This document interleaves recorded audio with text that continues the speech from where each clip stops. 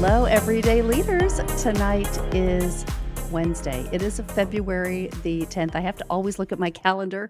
I am Melanie Ake with Everyday Leaders Platform. And through COVID, and especially tonight, I am bringing you value with people in my life that I have met and connected to. Oh my goodness, on so many platforms. Tonight, Robin Edgar with Wealth Progression Group is going to just share her journey with us. And I love it because she talks about confidence. Now, we all need to build our confidence. So, as a mother, as a businesswoman, as somebody that's fought her way in the industry to be at the top of her game, I am just so excited, Robin, to have you on and share your story tonight.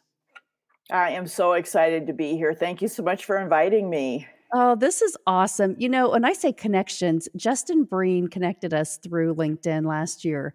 And it was one of those quick, like, okay, who do you know that I should know? Yep. And he said, you got to call Robin. And so we're actually probably geographically pretty close because I'm in Indianapolis and you're just north of me in Chicago. Nope. I'm in Minneapolis. Oh, Minneapolis. Sorry, That's okay. in there. Um, but the thing is, right, we connected pretty quick because when you have people of purpose that are in these same networking groups and you say, you've got to know this person because your heart is absolutely in the same place. And all that you do is try to add value in everything and bringing people purpose and living your purpose. So, Robin, tell us about what you do. First of all, you're a mother, your journey as a businesswoman, and how you started to build your own confidence.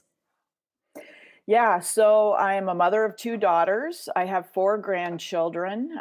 Very proud. Both of my daughters own their own companies and their own business, and we share an office, even though we all do different things. I never would have envisioned, if you would have asked me even 10 years ago, sorry, if that, could be the case and could happen. But it is, as I've been in the business as a financial advisor for 30 years, it is when you only kind of get down the road and look back that you start to survey and realize the things that you did that really worked out good, and the things that maybe didn't work out as well as you thought. But with my kids, my two daughters, I realized one of the famous quotes I use is, I watch the tongue in their shoe, not the tongue in their mouth. And that has been kind of a lifelong way that I've looked at things. And because there's a lot of people out there that do a lot of good talking, but they're not people that follow it up with action. And I say the tongue in your shoe is the action. And I just realized over the years that my kids didn't become entrepreneurial and good givers and good connectors and all of the things they're good at because I told them to do that. They did it because they saw me doing it.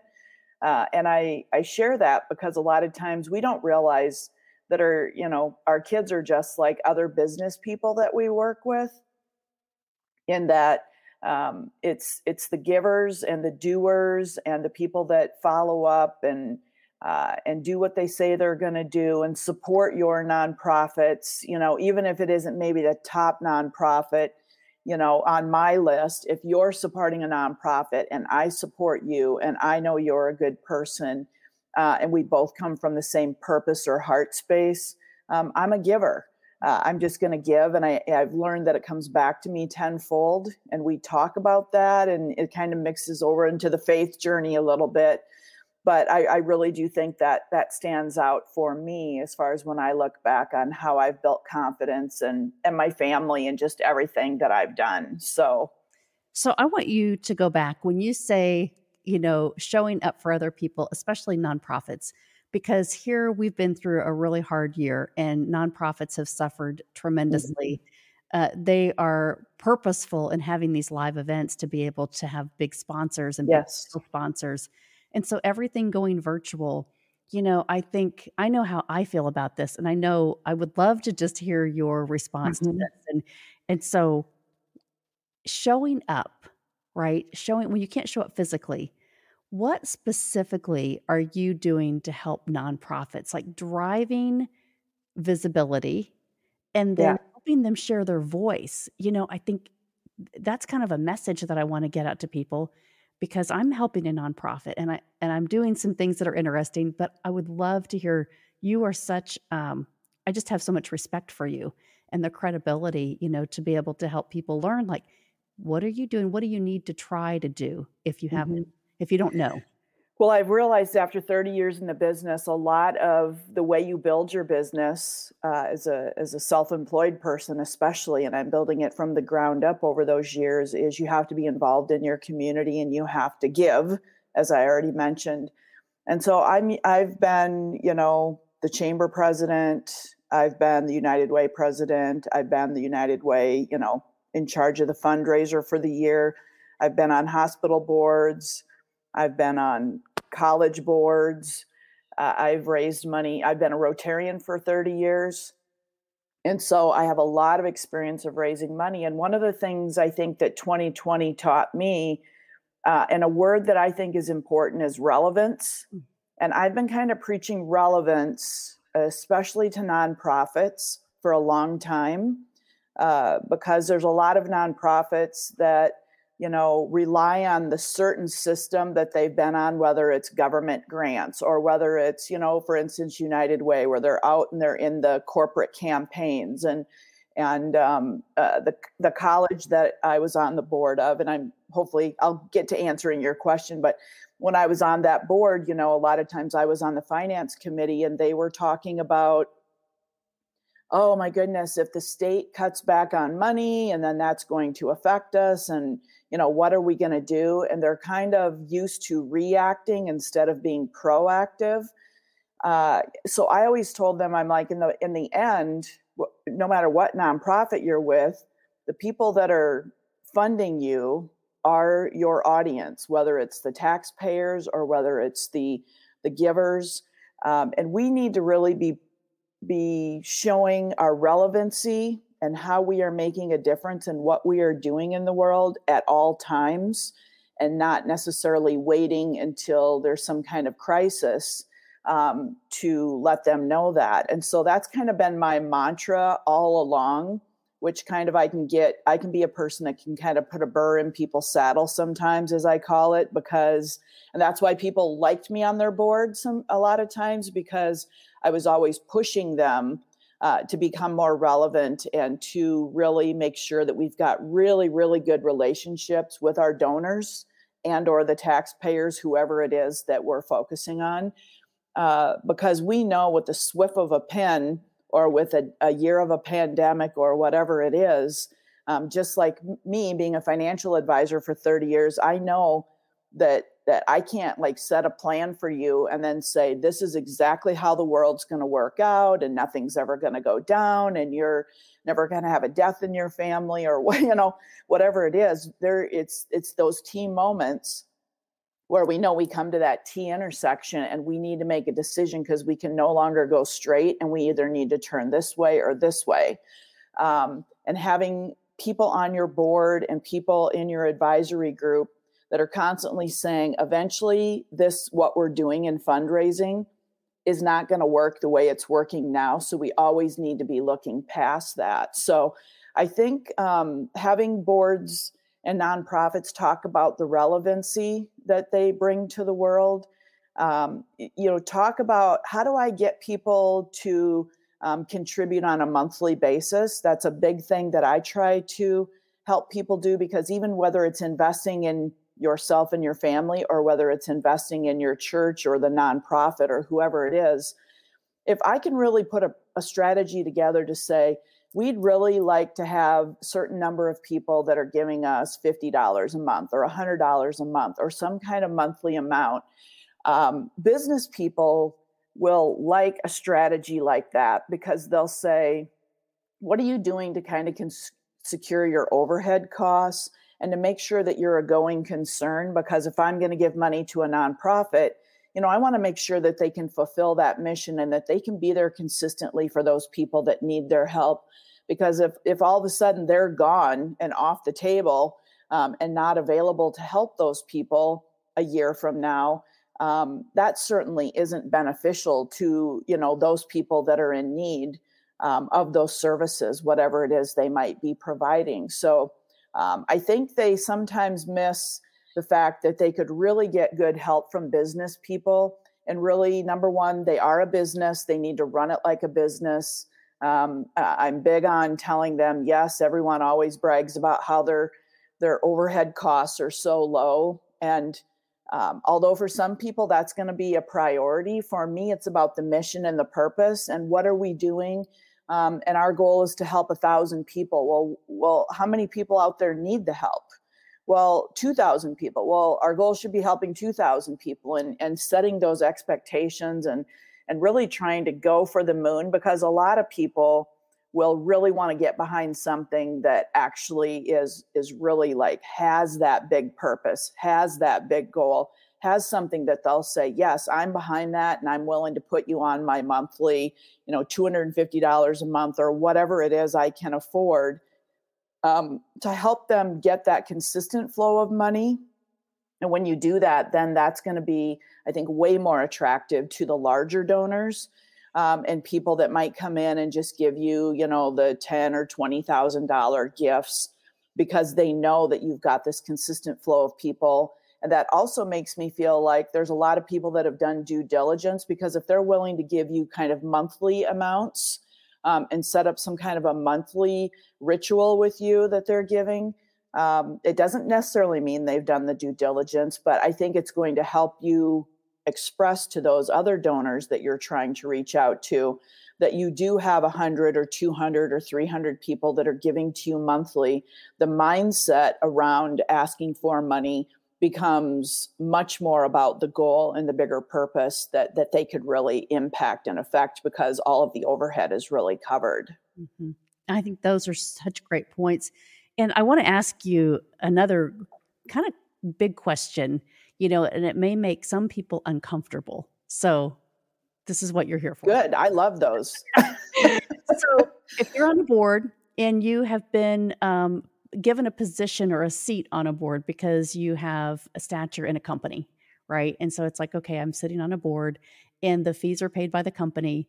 The expectation of your involvement or your personal contribution, right, of time, money, resources, I think sometimes, that just kind of goes by the wayside. Like, well, because I want to be in the community, now I have a position.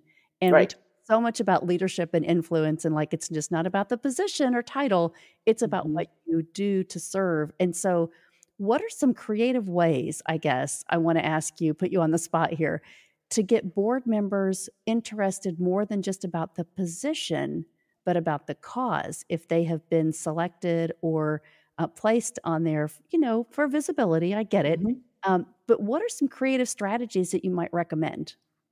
Yeah, I think there's two things. One, sometimes in nonprofits, we have all of the people that are passionate because it's cancer or it's, whatever it is that I've been touched by it in my family and I'm really passionate about it. And maybe I don't have a lot of money, but I'm on the board because I'm passionate, because I support a couple organizations that help single moms, because I was a single mom at 17.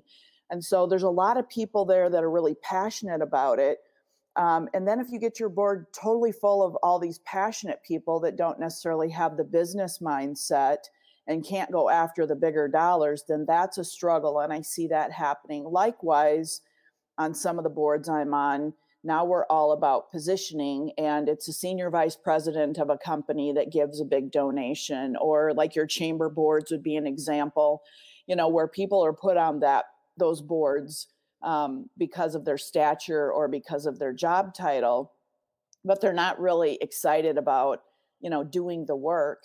And then there's people that go on the boards and say, I'm serving my time and I'm volunteering, but I'm not going to give my money. And, my mantra has always been, when you are serving for an organization, you have to be supported to ask for money. You have to be giving money. You have to be giving time, that it's not an either or. I'm giving this because, I'm just writing a check, but I'm not going to show up at any of the events. I think it's really important for board leadership to have a clear set of kind of rules of the road, that by being on this board, here's the minimum expectations that we expect. And to really go out and, instead of taking all comers, a lot of boards will just take whoever's passionate or whoever says yes. And what I like to do is challenge the boards I'm on to say, who do we need on the board to fill a certain seat? Do we need somebody in a specific industry? We need somebody with more financial expertise, or we need somebody with more marketing expertise. And we start to make a grid of who should be on the board, from a standpoint of what types of industries do we need to represent? What types of community members do we need to represent? Do we have somebody from this particular industry or the faith community or the government? Do we have somebody from the government so that, when we're trying to do things and the cities or the counties or, maybe causing issues, are we making sure that we have kind of all of those boxes checked? And I like to build a grid that says, here are the different sectors, industries, representatives from big business, from small business, because a lot of times you will get the mindset on the board will become very, very shallow if we haven't really thought through, are we checking all of the boxes of who should be on the board?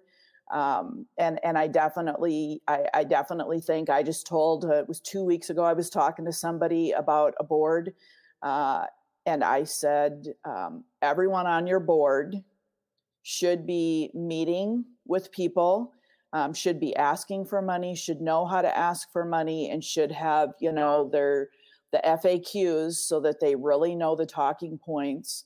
And there should be a minimum expectation of how many people in a year or in 6 months or whatever the time frame is that they should be, really be raising money also. Because if you're on a board of directors of a nonprofit, you're not just there for the meetings. And once again, that's the differential on a board. You have people that just show up for the meetings, but really, the work gets done between the meetings. The important stuff gets done between the meetings. And so when people leave a board meeting, there should always be, here are the 3 or 4 things that we need from you before the next board meeting. And it's not just all put on 1 or 2 people's shoulders, because that's also what I've experienced.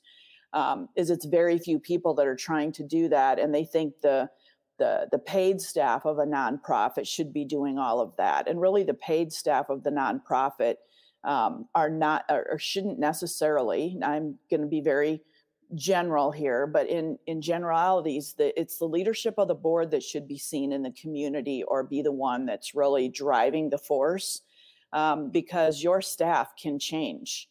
They can die, they can quit, you could need to fire them. And I see that also being a big, huge problem with nonprofits, because they just put so much on the staff, and the staff is leading everything, and the staff is asking for all the money, and the staff is, telling everybody on the board everything to do.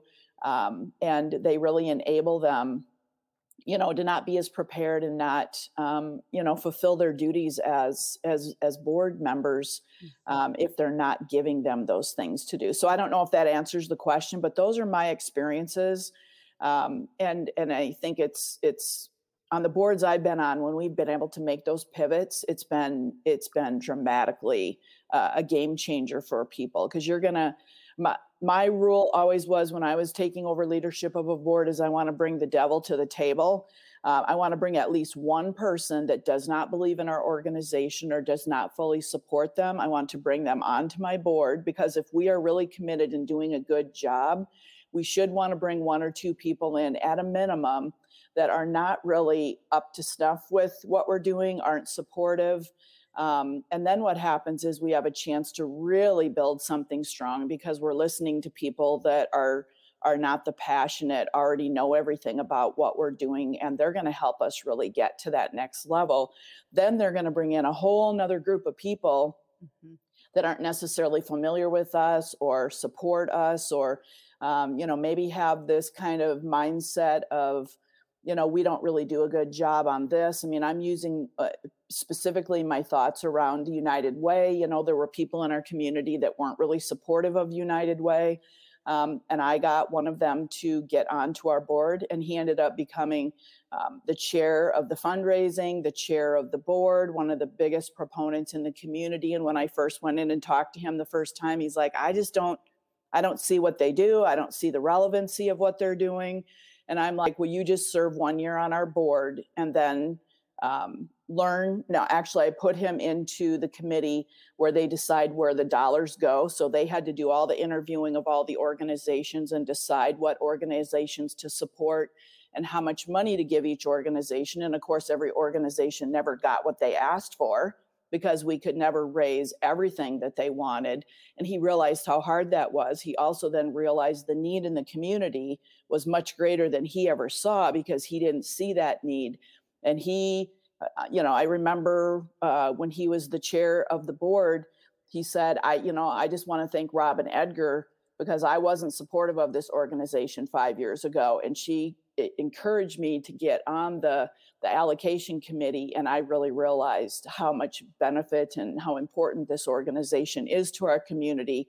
And I just remember those types of things because that's really, I think, what all nonprofits should really be focusing on is how do we get those people that don't know about us or don't believe in us to really care, and bringing them into the fold and putting them under the shelter and taking opinions from them can really, really be beneficial to expanding your organizations and finding out where the flaws are or the things we need to improve. Mm-hmm. And it can change somebody's whole perspective of belief in themselves, right? 100%. I wasn't ever asked or given the opportunity to participate. And then you say, hey, would you be the person that starts this or create space? And so then maybe they become somebody that's that really respected in the community because you've given them that opportunity, right? To Correct. step forward and volunteer. And also stories sell. In all business, stories sell.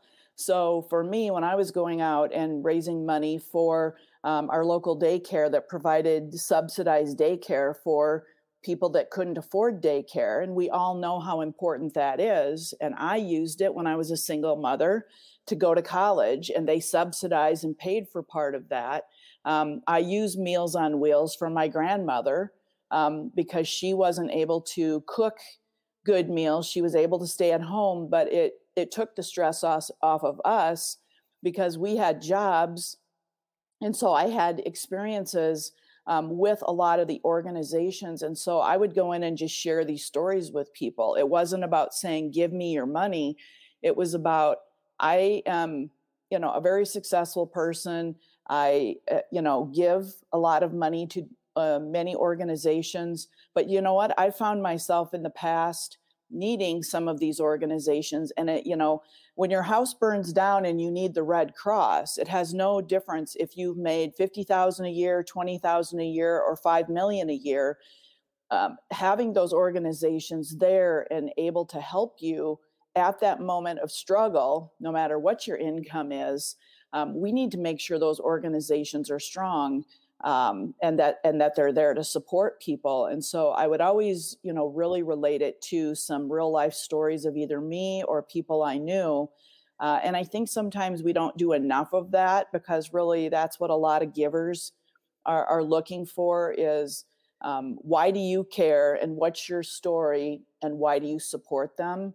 And that's where the leadership of the board, they need to either get their own story or refine their own story or even just have someone else's story. I don't always have to have my own story, but I need to have a story of someone that really was helped by our organization and be able to tell that with some feeling, because that's what helps people pay attention to you versus just the stats about what we need to do and how this is happening. So I think stories are really, really important for nonprofits, and even helping your board members come up with those stories, can be really, really important because it doesn't need to be long and drawn out. It just needs to be about why they're involved and why they think it's important for me to be involved and to give.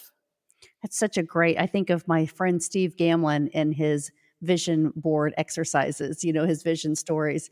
And what a great thing to be able to think about if you're in a nonprofit. And so to bring someone in and create that vision exercise, right? The story that you're carrying on throughout the organization so that you can carry that into the community.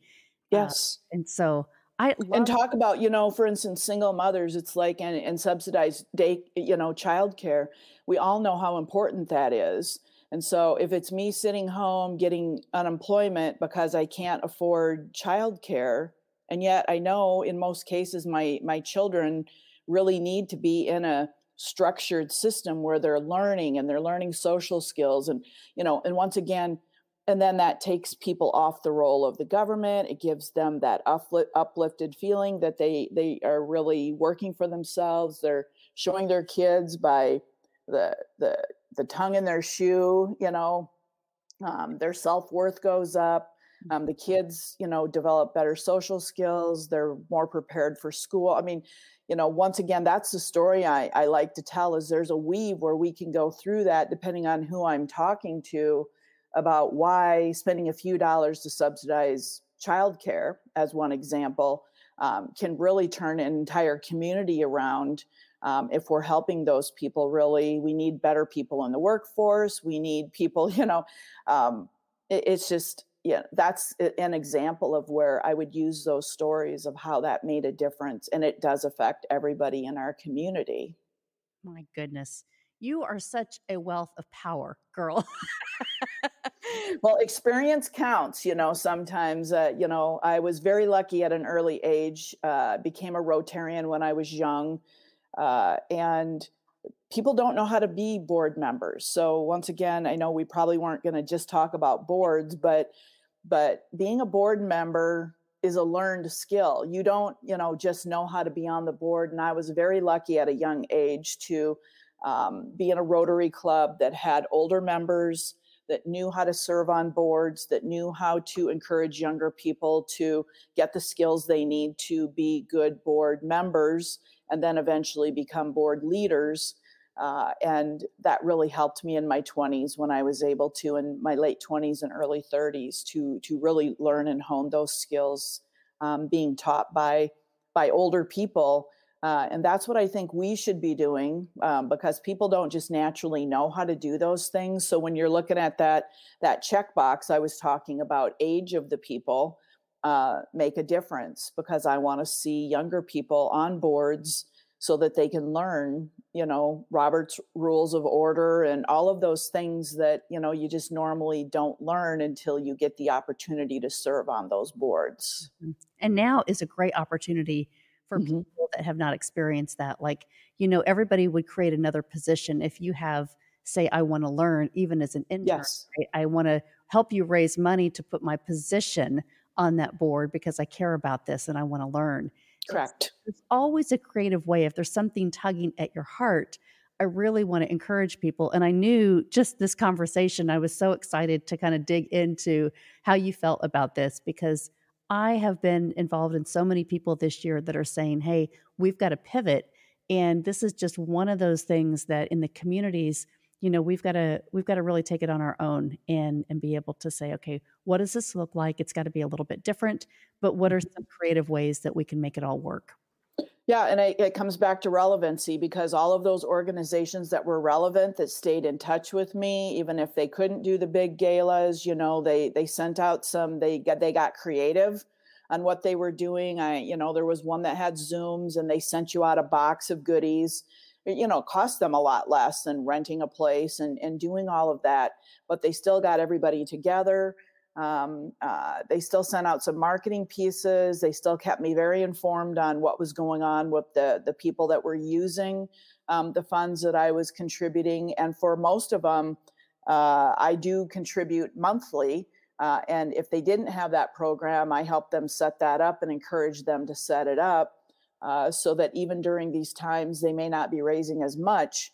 But most people weren't shutting off those monthly, reoccurring amounts, because they knew that this is going to be an even more important time, and it's already in my budget and it's already happening. So, I'm not going to stop doing that. So, um, relevancy and change, are two things that 2020 has certainly proven to us, whether it's our business or our nonprofit.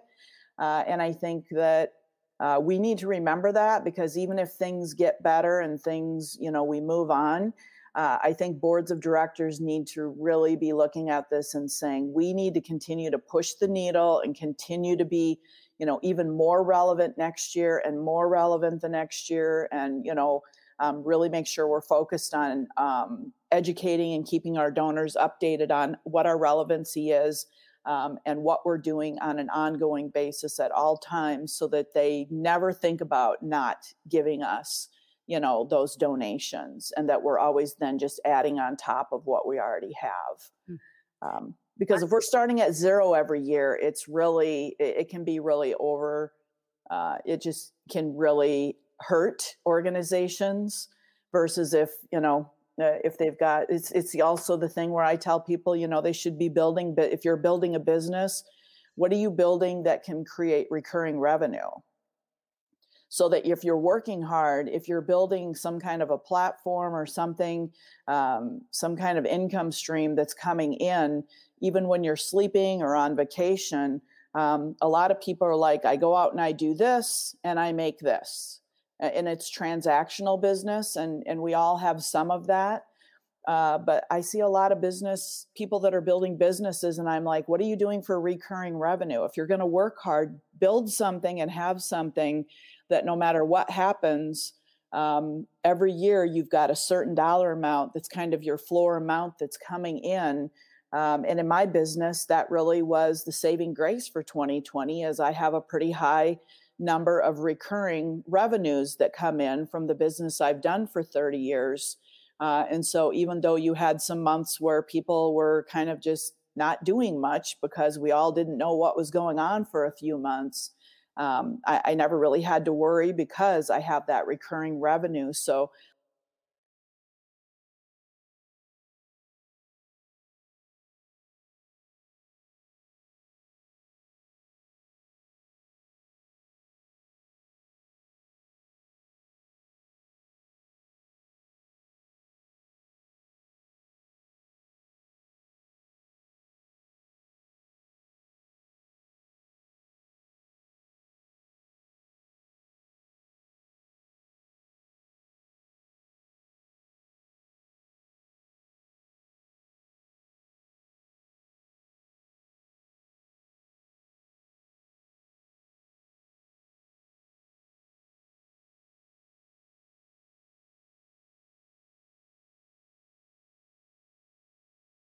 from a business and or nonprofit or whatever perspective, I just challenge people to think about what's that reoccurring revenue that's coming in, or what can I be adding to my business or to my platform that's going to create some recurring revenue that I don't have to go out, and transactionally do, for every penny, every single month, a new transaction. And I think people get very creative and they think about business differently when they think about what can I do that's going to pay me every month. Exactly. Well, and okay, so I want to transition here because when we talk about our purpose, right? What are we Mm-hmm. going to do? How are we going to start that side hustle? How are we going to develop maybe 7 streams of income that we talk about with wealth, right? I want Yep. to take a quick break because we have so many things that have been on the Everyday Leaders program, which is one of those is the kids that came on last week that we're talking about the um, Leukemia and Lymphoma Society. They're raising money and their goal is $100,000 in about 5 Wow. weeks. And so last week when they were on, we had just kicked it off and they had raised $2,000. And so I text them today and I said, okay, where are we right now? A week later, they're at $14,000. Amazing. I am so excited for them. Yes. We put a challenge together because I have just been certified in the last few months with the Y Institute. And so I told everybody, hey, if you're going to donate, if you will donate at least $25 to their cause, and I'm going to put their little link up here because I'm trying to help these kids raise $100,000, help them be a voice. And so if you're watching right now and you want to go to this link and you can donate before March the 26th, $25, I will put you into the constant drawing. I'm having drawings all the time, and I'm going to give away a free why assessment. So, your why, your purpose, the reason that you first exist, why you get up in the morning, why you do what you do. And it's really a complex puzzle when you figure this. Mm-hmm. And so, anyway, I asked Robin before we got on here live, I said, would you help me do the spin of the wheel, the why wheel? And she said, Sure. Yes, anything. So I think it's so great. So if you are watching, if you're not on this wheel, I'm getting ready to share it here, and I'm going to have Robin do the countdown for us because this winner will receive a free Y assessment. So you'll be contacted afterwards. But let me go share this here real quick. And dun, dun, dun, dun. It's exciting. We need game show music now. Yes, you do. Okay, so Oh my goodness. Awesome. So we've got Lynn and Melanie and Connie and Jennifer and John and Dennis and Michelle. And so when you tell me to click and spin the wheel, we will spin it and see who the winner is. All right. 3, 2, 1. Here we go. Good luck, everybody.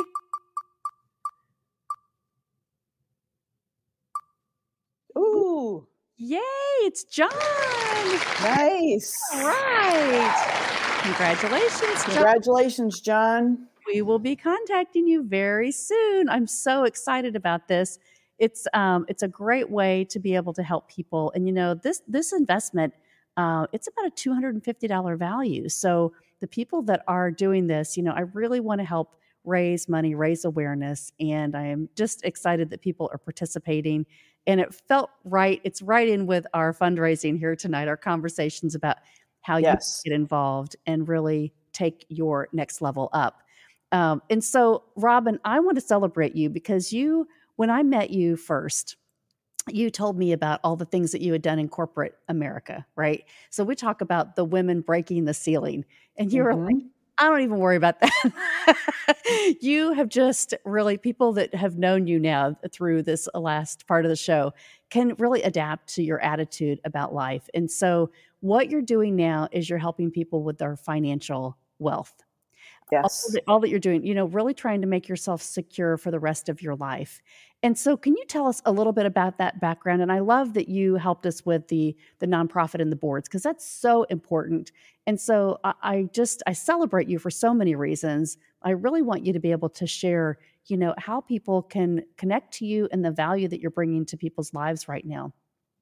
Well, I think, I've been a financial advisor for 30 years, and really I call myself a wealth strategist, because I think that what I've realized over the years is that people are participating in their plan at work, or people are thinking about, well, I need to have protection for, I need life insurance once I have a family, and I need car insurance, and I know I need a will, but we don't really know everything we're doing for the will.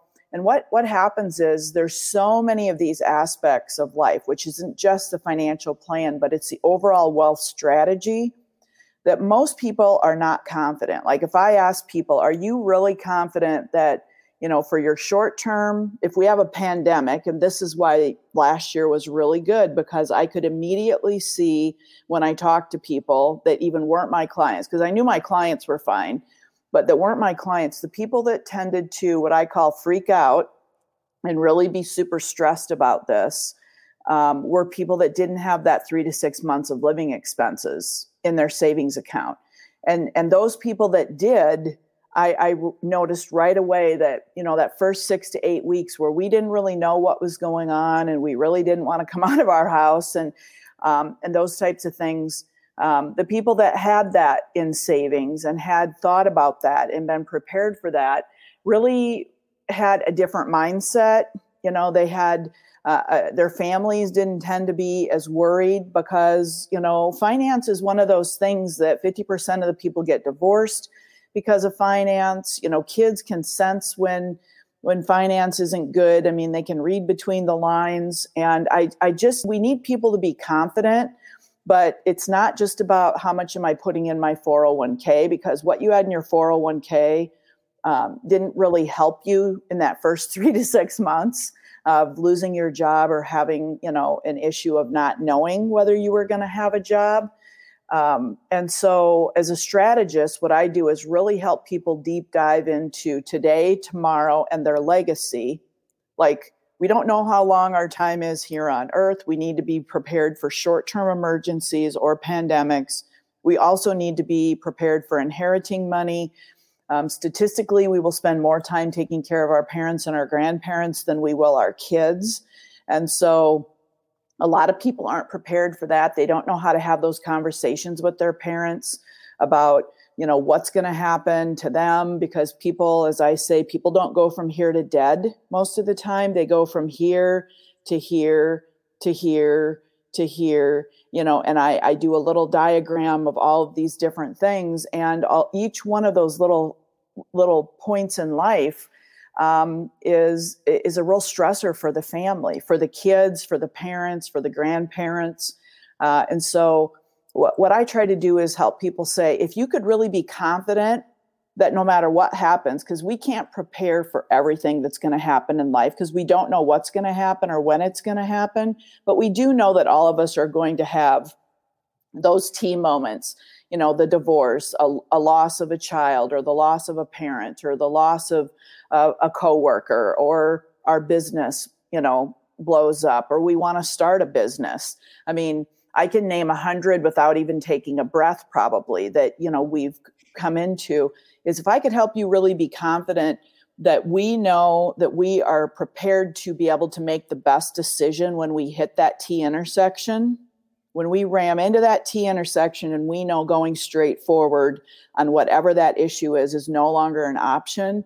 You need to have that trusted advisor team. You need to have those people available to you that really know your situation, that know your risk tolerance, that know everything about you and how you make decisions to help guide you to, okay, this is what's going to happen if we go this way. This is what's going to happen if we go this way. This is why I think we should do this. Here's how we can overcome that. And here's how you make the decision to move on. And a lot of people, either just use their spouse, which God love us, but a lot of times we need somebody outside of just me and my spouse to help us make those good decisions. And it's not necessarily our parents or people that know us well. And that's really the role that I play with a lot of my clients, is I'm that trusted advisor that they can come to with any question, any issue. And what I do with strategy is really help people to make those decisions and to be confident that we are prepared for the short, medium, and long term of life, and that we can do that all at once. As even if people aren't prepared for retirement today, like a 30-year-old isn't prepared for retirement today, but I can help them, and I help them with a strategy. And I call it a strategy versus a plan, because people, I don't know, I think the word strategy is much better, because a strategy has the ability to flex and move. And it's really about strategically thinking about, do you ever want to start a business? I mean, when I ask a 30-year-old that, they're like, well, they've never even thought of that. And I'm like, well, you don't have to. But if you're ever thinking about doing it, there's things that we need to be doing before that. Like, you can't be going in at the age of 45 and pulling money out of your 401k to do that. We need to be saving outside of what you're doing in your 401k and those types of things.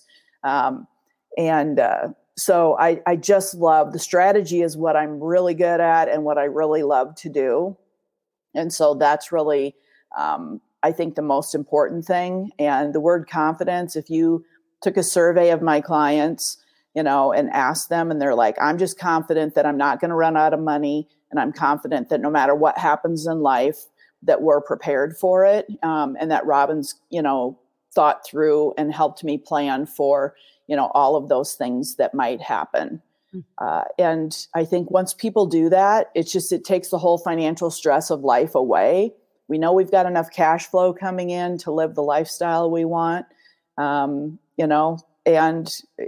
30 years of experience, I've definitely seen the market and the world go through things, I think, much more difficult than the pandemic. We always think whatever crisis we're in right now is like nothing we've ever seen before. And in some ways, that's always the case.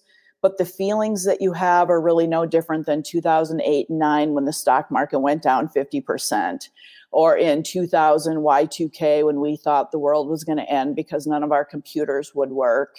And then we had a correction in the market, and then we had 9/11, and I can go on and on and on. None of those were things we planned for, prepared for, but I try to get people to also look back and say, how did you feel at that moment?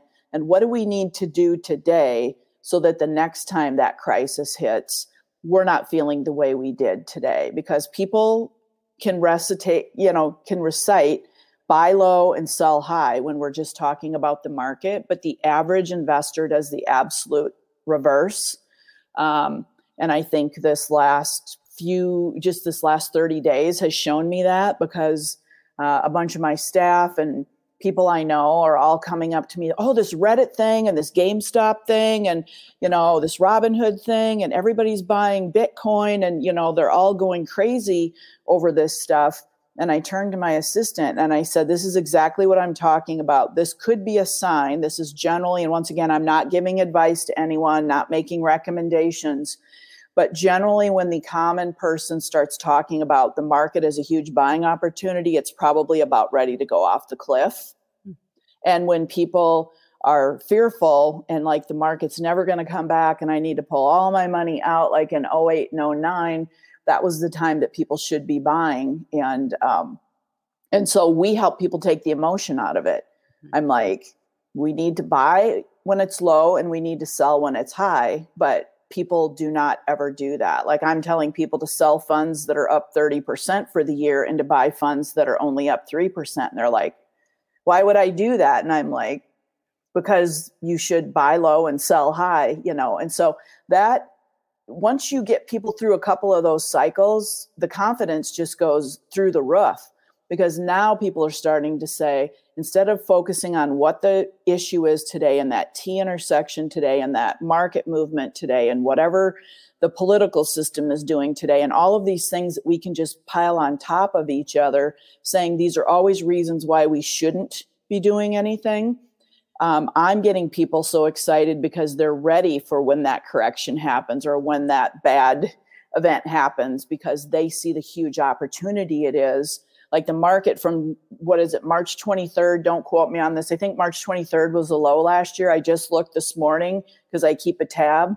The S&P 500 is up 70% since March 23rd.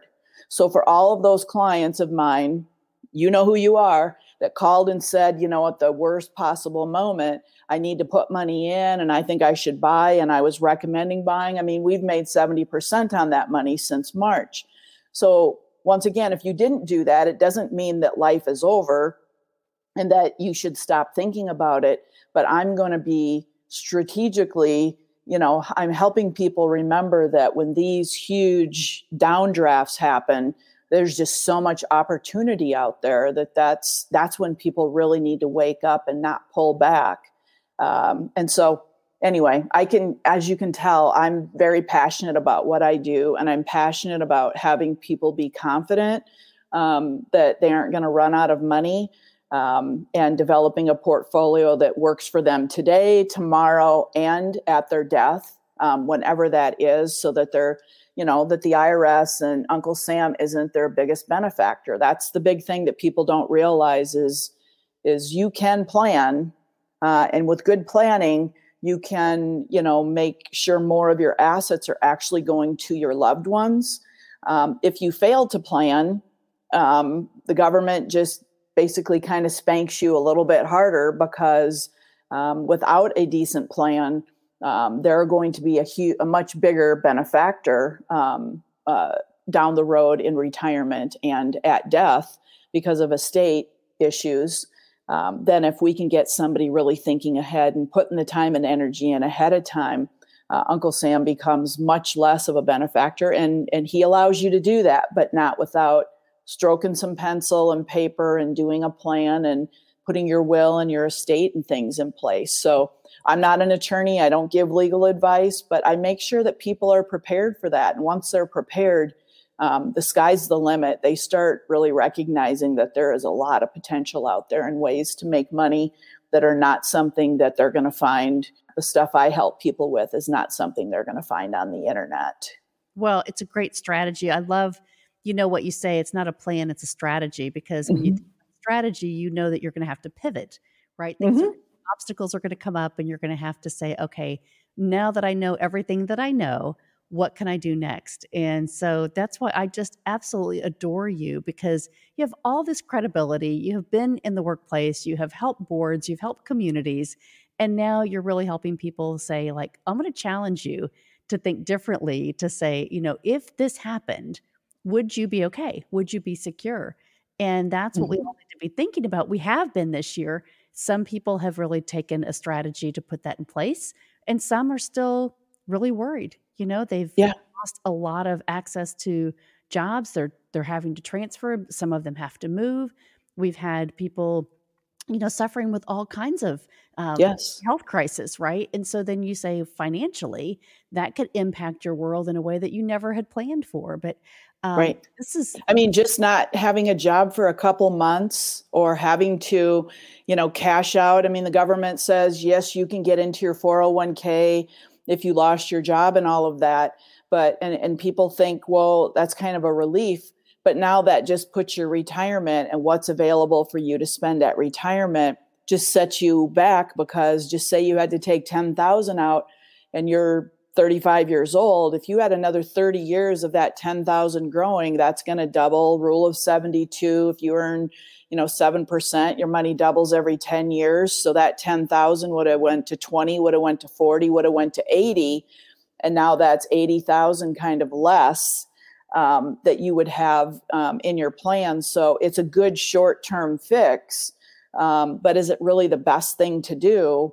And having a team of trusted advisor people that you can reach out to and say, here's my situation. What do you think is the best thing that I should do? And once again, people should have a home equity line, that they could tap into. The secret, and bankers will tell you, the bankers don't want to give you money when you need it. They want to give you money when you don't need it. So, would it make sense for us to have a home equity line, that we could just tap into if we had issues, instead of pulling out of our retirement plan? Because you may not have had to pay taxes on that money, but if you do have to pay, or penalty on that money, but if you have to pay taxes and penalty to pull that money out, to be able to fulfill some of that, you might be better off paying 6 or 7% interest on something for 6 months than paying all that tax and penalty. So I just make people think outside the box a little bit, and they still make their own decisions. But I think people in general would agree with me that if you have smart, trusted people in your corner throughout the time that know you, when those key moments happen, you've got an easy phone call to 1 or 2 people. Here's my situation. What should I do? You're going to be 100% more confident that you're thinking through everything you should be thinking through about how to make that decision, because it's usually at an emotional time too. And we know that at emotional times, we generally don't make the best decisions. And so I try to help people really take the emotion out of it. And I'm constantly reminding people I work with, we need to just learn how to take the emotion out of these decisions, and we need to make it more black and white. Like, here's option A, and here's option B, and here's option C. Here's the pros and cons to each. Here's how we could come to that decision. And even if the decision is still to take the money out of the 401k, at least they feel like they made that decision just at a much higher confidence level, and they're not going to be worried about it and laying in bed and losing sleep over it. And distracting from their family life, because your kids and your spouse, really can sense that when things aren't going well financially, and that you're having a hard time making decisions. So I really try to help people, just have that advocate in their corner. And I can't give you any proof or numbers on, divorce and all of that, but I can tell you that I have very few clients over 30 years that have been divorced. And I'm not taking credit for that, but I do think when you wipe away the financial stress, and you have someone that can help you through those tough times, that isn't necessarily your next door neighbor or your best friend or your parents, that can help that critical thinking skill and that strategic thinking skill. The sky's the limit for people when they have those types of people, on their team and in their corner. And that's really what I help people develop, is not just me, but who's the CPA, who's the attorney, who's the banker, who are all these trusted advisors that we need to have in our corner today when things are going really, really good. Because if they know, like, and trust me when things are going really good, they're more likely to be supportive and helping me when things aren't going so good. Exactly. My goodness, Robin. I could keep you on here for days. I just love you. And I know that we're going to be in the same circle soon together live somewhere. And so I want to just continue to invite you to come back and share your knowledge about all of these things that we've talked about, because people really need this information. Yes. Today and moving forward, I didn't mean to interrupt you, but I said I should have had you on here in March. Last year we've been having this conversation because there are so many people that have had to make these choices. And yes, it's important, but the thing is, don't beat ourselves up. If you didn't know what you didn't know until today, now you know it. So, and if you're a business owner, I really stress, business owners have a lot on their plate. They are expected to have our health plan and our retirement plan and our disability plan and answer all the questions. And most business owners don't really know any more about this stuff than what we do as employees. And so I would really stress, if there's business owners out there, that are listening to this, saying, how can we bring this education to our employees? One of the best things that I love to do is, lunch and learns, even if they're Zoom or in person, and have trusted advisors from your communities come in once a month. Invite an insurance person in to talk. It might not be the person in your plan, but just provide your employees a place where they can come and be vulnerable, because most people think I'm the only one that doesn't understand mutual funds, or I'm the only one that doesn't understand what a Roth IRA is, or I'm the only one that doesn't understand the importance of life insurance, or how I can use that as a living benefit, not just a death benefit. People don't understand this stuff. And so if you're at home saying, I don't understand this stuff, and I'm a business owner and I don't know how to advise people, I encourage you to go out and find some trusted advisory people in your community. Reach out to me. I'm happy to help. And do some lunch and learns for your employees, where it's not the standard meeting. It's like, we're trying to give you information about a specific topic that we think is pertinent for you, and start introducing some of your trusted advisors to your employees so that they can be resources for them. And everyone can be in a room thinking to themselves, wow, I wonder if I'm the only one that didn't know that I probably shouldn't put my minor kids as beneficiaries on my qualified plan. Do people know? I know we don't have time but do people understand really, if you and your spouse get killed in a car wreck and you've got your minor kids as beneficiaries and they're 5 and 3 years old, what happens in that situation if you don't have a will and you have them on? Those are some of the questions I fling out in a meeting like that, and everybody's looking at me and they're like, holy crap, I never even thought about something like that. What's the answer?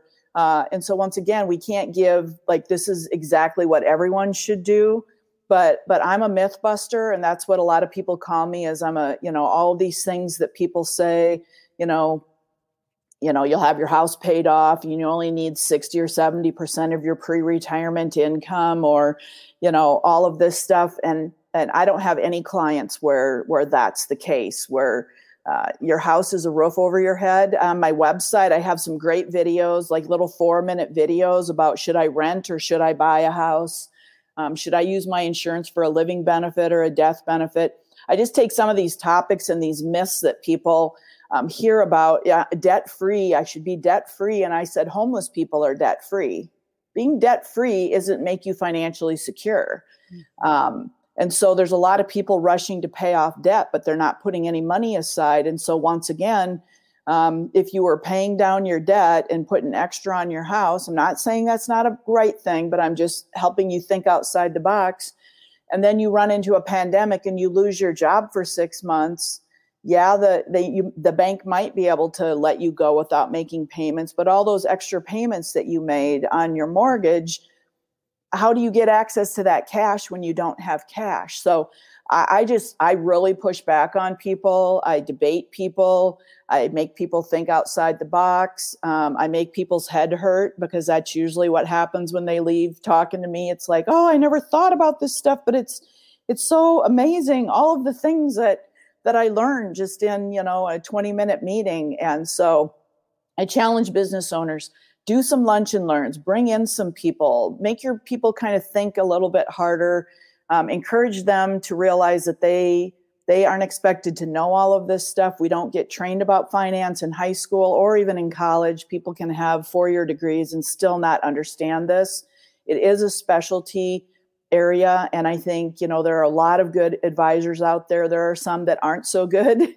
If your gut tells you it's a good match, that really makes a difference. And so I just challenge people and business owners to do what they can to, really be educating. I work with a company called AFE, which is a free service, that it's a government service that the government pays this nonprofit to offer free sessions for employees for businesses. And so I go in and do free sessions on financial planning, or we have 100 different topics that we can talk about. There's no cost to the employer to bring us in. And so I love educating, as you can tell. And so I do that because that's part of my give back. If I can give information and help people, over some of these T moments or just over the hump, it comes back to me tenfold in so many different ways. And I just absolutely love educating. So I've got a lot of resources that I can share with people and or programs that business owners even might be very interested in learning more about.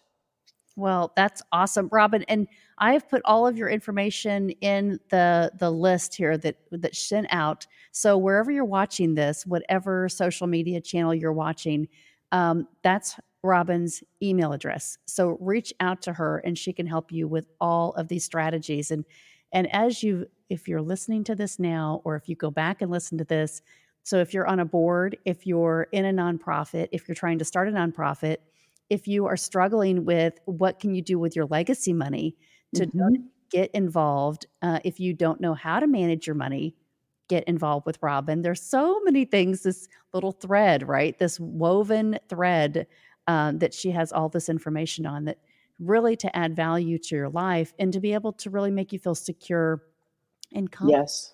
and confident, right? That's what it's confident. Confidence is what people need. Yeah, it's amazing how much better you sleep at night, how much healthier you feel, and just how much easier it is for you to make a hard decision, because we all have to make hard decisions. Every year we're making hard decisions. If you're confident in your financial strategy and the team of trusted advisors that you have access to that can help you with those decisions. So it's been a pleasure. I loved being on here. And as you can tell, I'm very passionate about all of these topics. And, wisdom and experience comes from age and doing things and learning things the hard way. And so any kind of help I can be in any of those topics to anybody out there listening, there's no cost and no obligation, to call me and talk about any of these topics we've discussed today. I would absolutely welcome that. That's awesome, Robin. And you're Robin Edgar, for people that are listening, EDGAR on LinkedIn. And then what's your website, Robin?